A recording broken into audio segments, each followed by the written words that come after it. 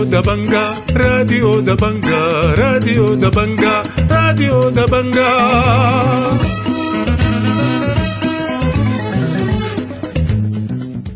أهلا ومرحبا بكم مستمعي راديو دبنقا الأعزاء في برنامجنا اليوم الخميس الموافق 15 ديسمبر عام 2022. برنامجنا بيشتمل على نشرة الاخبار وبرامج أخرى متفرقة، ولكن في البداية حنقدم لكم نشرة الاخبار وإليكم عناوينها.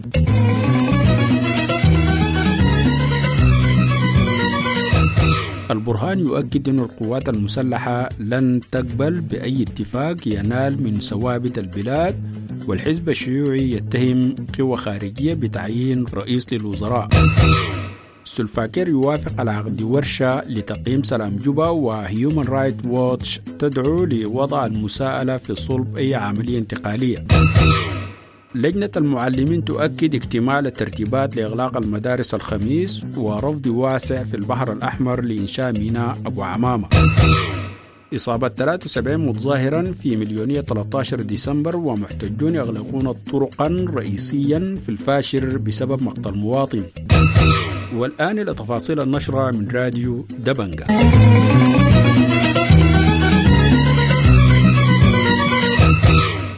أكد الفريق عبد الفتاح البرهان رئيس مجلس السيادة أن القوات المسلحة لن تقبل بأي بنود في الاتفاق النهائي يمكن أن تنال من ثوابت البلاد، وقال في خطاب أن القوات المسلحة لن تمانع في المستقبل أن تعمل تحت إمرة حكومة منتخبة، وأكد التعاون مع القوى السياسية لاستعادة التحول الديمقراطي شريطة ألا تحاول اختطاف المشهد السياسي.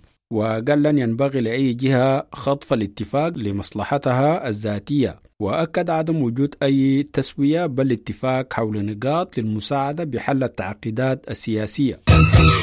قالت هيومن رايت ووتش إنه الاتفاق الإطاري لم يوضح أي أطر زمنية أو تفاصيل أو معايير واضحة لإصلاح قطاع العدالة والأمن. وأكد في تقرير يوم الأربعاء إنه ينبغي للأطراف السياسية وشركاء الدوليين في السودان ضمان أن يكون التقدم في حقوق الإنسان والمساءلة عن الانتهاكات الحقوقية الجسيمة في صلب أي عملية انتقالية جديدة، وشدد على اتخاذ خطوات ملموسة لضمان المساءلة عن الانتهاكات الجسيمة. وقالت المنظمة أن الاتفاق تجاهل دارفور إلى حد كبير، مبينة أن السلطات لم تحمي المدنيين.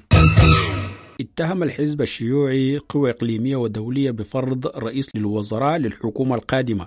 وعزم محمد مختار الخطيب السكرتير السياسي للحزب الشيوعي في مؤتمر صحفي بالخرطوم تعطيل تكوين المجلس التشريعي والمفوضيات خلال الفترة الماضية للتآمر الخارجي، وقال إن الحكومة التي سيتم تعيينها منزوعة القوة ولا تملك سلطة على الجيش والقوات النظامية. وقال إنه المجلس الأعلى للأمن والدفاع المزمع تشكيله يضع القوات المسلحة في موقع شبه مستقل عن الحكومة المدنية ويمنع تدخل المدنيين في شؤون القوات المسلحة. وأضاف الخطيب: ابتدع جسم دستوري كونوا حاجة اسمها المجلس الأعلى للأمن والدفاع، يضع القوات المسلحة في موقع شبه مستقل عن الحكومة المدنية وما تعمل تحت إمرة الحكومة. والاتفاق الإطاري وافق لمن التدخل المدنيين في شؤون القوات المسلحة. أعلن حزب البعث العربي الاشتراكي الأصل مغادرته صفوف تحالف قوى الحرية والتغيير بسبب توقيع أغلبية أحزاب التحالف على الاتفاق الإطاري الذي قال إنه يكرس لشرعنة انقلاب 25 أكتوبر.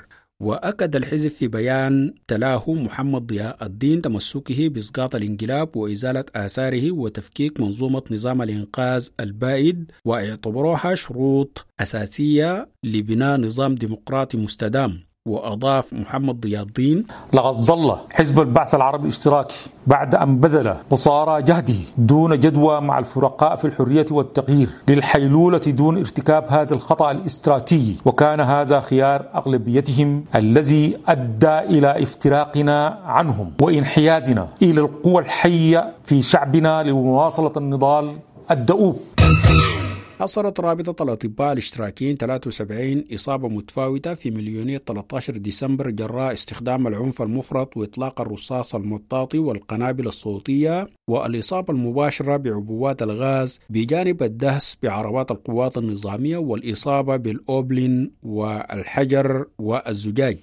وأشارت في تقرير ميداني إلى 44 إصابة مباشرة بالغاز المسيل للدموع، من بينها إصابات في الرأس والوجه والعين. من جانبها أدانت نقابة الصحفيين السودانيين عن تعرض الصحفية سلمى عبد العزيز بجريدة الجريدة لإصابة بعبوة غاز مسيل للدموع أثناء تغطيتها مواكب 13 ديسمبر. أغلق محتجون يوم الأربعاء عددا من الطرق الرئيسية في الفاشر مطالبين بتسليم متهمين من أفراد الشرطة بقتل المواطن محمد موسى. وقال مواطنون من المدينة لراديو دبنقا إن المحتجين أغلقوا جميع الطرق باستخدام المتاريس، خاصة الرابط بين السوق المواشي والسوق الكبير، ومنعوا حركة مرور العربات مما أدى لتوقف المواصلات تماما. وكان المواطن محمد موسى قتل يوم الثلاثاء خلال مطاردة بواسطة الشرطة بتهمة المشاركة في نهب عربة. أعلنت هيئة الدفاع عن محتجزي ولايتي غرب وشمال دارفور الإفراج عن 4 من محتجزي ولاية شمال دارفور بالقسم الأوسط الفاشر يوم الثلاثاء. وأوضحت الهيئة في تعميم صحفي أن المفرج عنهم 4 سبق ترحيلهم ضمن آخرين في وقت سابق من سجن الهدى إلى مدينة الفاشر بعد أن قضوا 5 أشهر في الاحتجاز غير المشروع، وفتحت في مواجهتهم بلاغات جنائية وصفتها الهيئة بالكيدية. أعلن المجلس الأعلى لنظارات البجا جناح دروب رفضه القاطع للاتفاق الذي تم توقيعه لإنشاء ميناء أبو عمامة شمال البحر الأحمر. وقال عبد الله أبو بشار مقرر المجلس لراديو دبنقا إنه الاتفاق صفقة مشبوهة لتجفيف الموانئ وإنشاء ميناء بديل.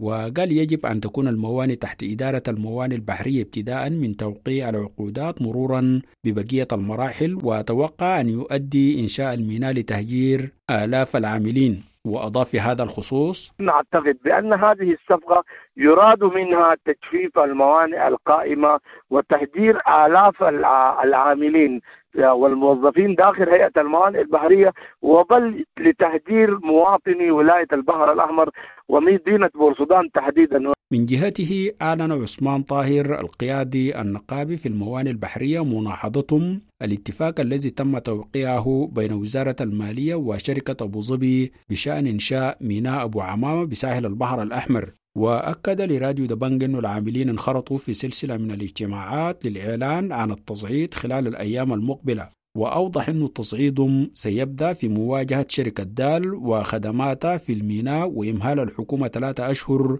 لتوفيق أوضاعها قبل الدخول في المناهضة الشاملة. وأضاف في هذا الخصوص: ونحن نقول كعاملين في هيئة موانئ بحرية إن هذا الاتفاق لا يمثلنا في شيء، ونحن هنقدر نقاوم هذا الاتفاق بكل ما آتيناه من قوة، ونقول إن شاء الله في الأيام القادمة هتكون في نوع من التصعيد الواضح.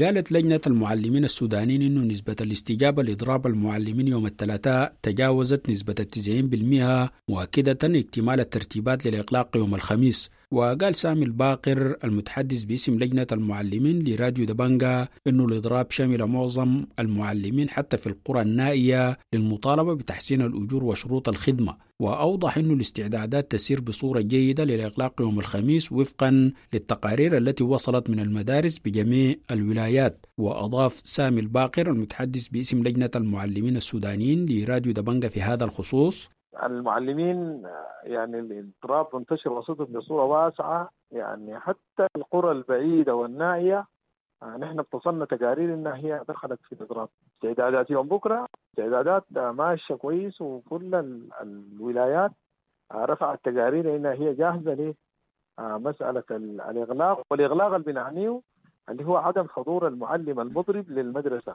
وحول قرار تعليق الدراسة بولاية جنوب دارفور يوم الثلاثاء، قال سامي الباقر المتحدث باسم لجنة المعلمين إنه الخطوة تمثل واحدة من مؤشرات نجاح الإضراب، وأن السبب الذي أورده مدير عام التعليم بجنوب دارفور للإغلاق خلافا للسبب الرئيسي وهو إضراب المعلمين. وحول تقرير اليونيسيف الذي عبرت فيه عن قلقها من عملية الإضراب في السودان، أقر سامي الباقر بتأثير الإضراب على العام الدراسي والعملية التعليمية، وحمل سامي السلطات المسؤولية المباشرة للإضراب. وأضاف سامي الباقر المتحدث باسم لجنة المعلمين السودانيين لراديو دبنقا في هذا الخصوص: نحن متفقين إنه الإغلاق بيأثر على العام الدراسي، بيأثر على العملية التعليمية كاملة يعني. ده متفقين فيه، لكن نحن كمعلمين ما بنتحمل المسؤولية دي. المسؤولية تتحملها بصورة مباشرة الدولة، لأنه نحن يعني ما اتخذنا الإجراء بتاع الإضراب ده مباشرة. تواصل إضراب العاملين في الخدمة المدنية بولاية القضارف الأربعاء لليوم الثاني للمطالبة بتعديل الأجور. وقال عز الدين محمد آدم عضو اللجنة العليا للعاملين بالقضارف لراديو دبنقا إنه نسبة الاستجابة للإضراب يوم الأربعاء بلغت 100%، وأوضح إنه الإضراب سيستمر يوم الخميس لليوم الثالث، وستعقبه خطوات تصعيدية ستفصح عنها اللجنة العليا حال عدم الاستجابة لمطالبها من قبل السلطات. وأضاف عز الدين محمد آدم عضو اللجنة العليا للعاملين بالخدمة المدنية بولاية القضارف لراديو دبنقا في هذا الخصوص: التصعيد ستحدد اللجان التسييرية في الاجتماع المعقد يوم الأحد إن شاء الله، ولكن كل المؤشرات بتؤدي لأنه يحصل عصيان مدني كامل. وافق رئيس دولة جنوب السودان سلفاكير ميارديت على مقترح حاكم إقليم دارفور مني أركو مناوي بعقد ورشة تقييمية بمشاركة كل الأطراف الموقعة والدول الراعية والضامنة والشهود على الاتفاقية. ووجه المستشار تدقل واك بانعقاد الورشة في منتصف يناير المقبل.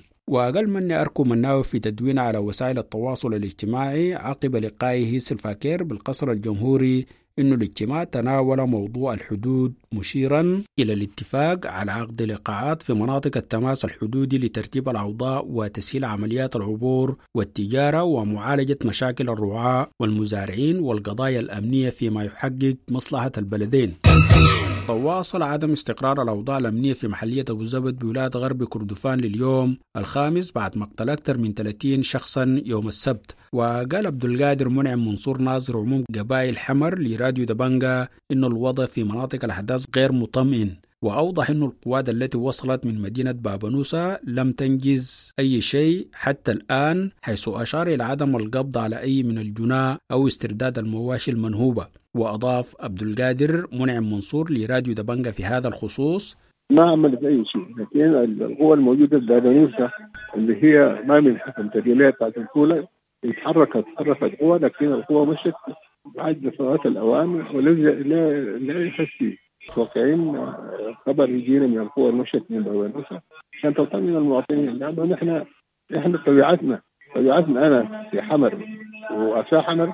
من جهته أكد خالد أحمد جيلي والي ولاية غرب كردفان استقرار الأوضاع في الولاية. وقال جيلي لراديو دبنقا إنه الوضع الأمني في مناطق الأحداث تحت السيطرة عقب إرسال تعزيزات عسكرية ومباشرتها في إجراءات التحقيق في الأحداث وملاحقة الجناء. وكشف عن لجنة تحقيق تجري عملها لمعرفة ملابسات الأحداث، هذا إلى جانب ترتيبات تجري لإرسال وفد ولاي لمقابلة الأطراف بعد تهدئة النفوس. وكانت مناطق بمحلية أبو زبد شهدت أحداث دامية يوم السبت راح ضحيتها حوالي 30 شخص ما بين قتيل وجريح. توفى المواطن محمد حسن يوم الثلاثاء في المستشفى التركي بنيالا متأثرا بإصابته في أحداث بندسي بولاية وسط دارفور الأسبوع الماضي، وراح ضحيتها قتيلين وعدد من المصابين. وقال مواطنون لراديو دبنقا إنه الأحداث اندلعت على خلفية مقتل مزارع داخل مزرعته الأسبوع الماضي، وتعرض فزع أهلي لهجوم أدى لمقتل شخص وإصابة 6 أشخاص. الخبر الأخير في النشرة: أطلقت الأمم المتحدة في السودان خطة الاستجابة الإنسانية في السودان لعام 2023 بقيمة 1.7 مليار دولار أمريكي لتلبية الاحتياجات العاجلة ل 12.5 مليون من الأشخاص الأكثر ضعفا في السودان. وقالت منسقة الأمم المتحدة المقيمة ومنسقة الشؤون الإنسانية في السودان خاردياتا لوندياي إن الخطة تسعى للحصول على مساهمات سخية من المانحين بقيمة 1.7 مليار دولار أمريكي. مستمعينا الأعزاء، بهذا الخبر تنتهي نشرة الأخبار اللي قدمناها لكم من راديو دبنقا، وإلى اللقاء.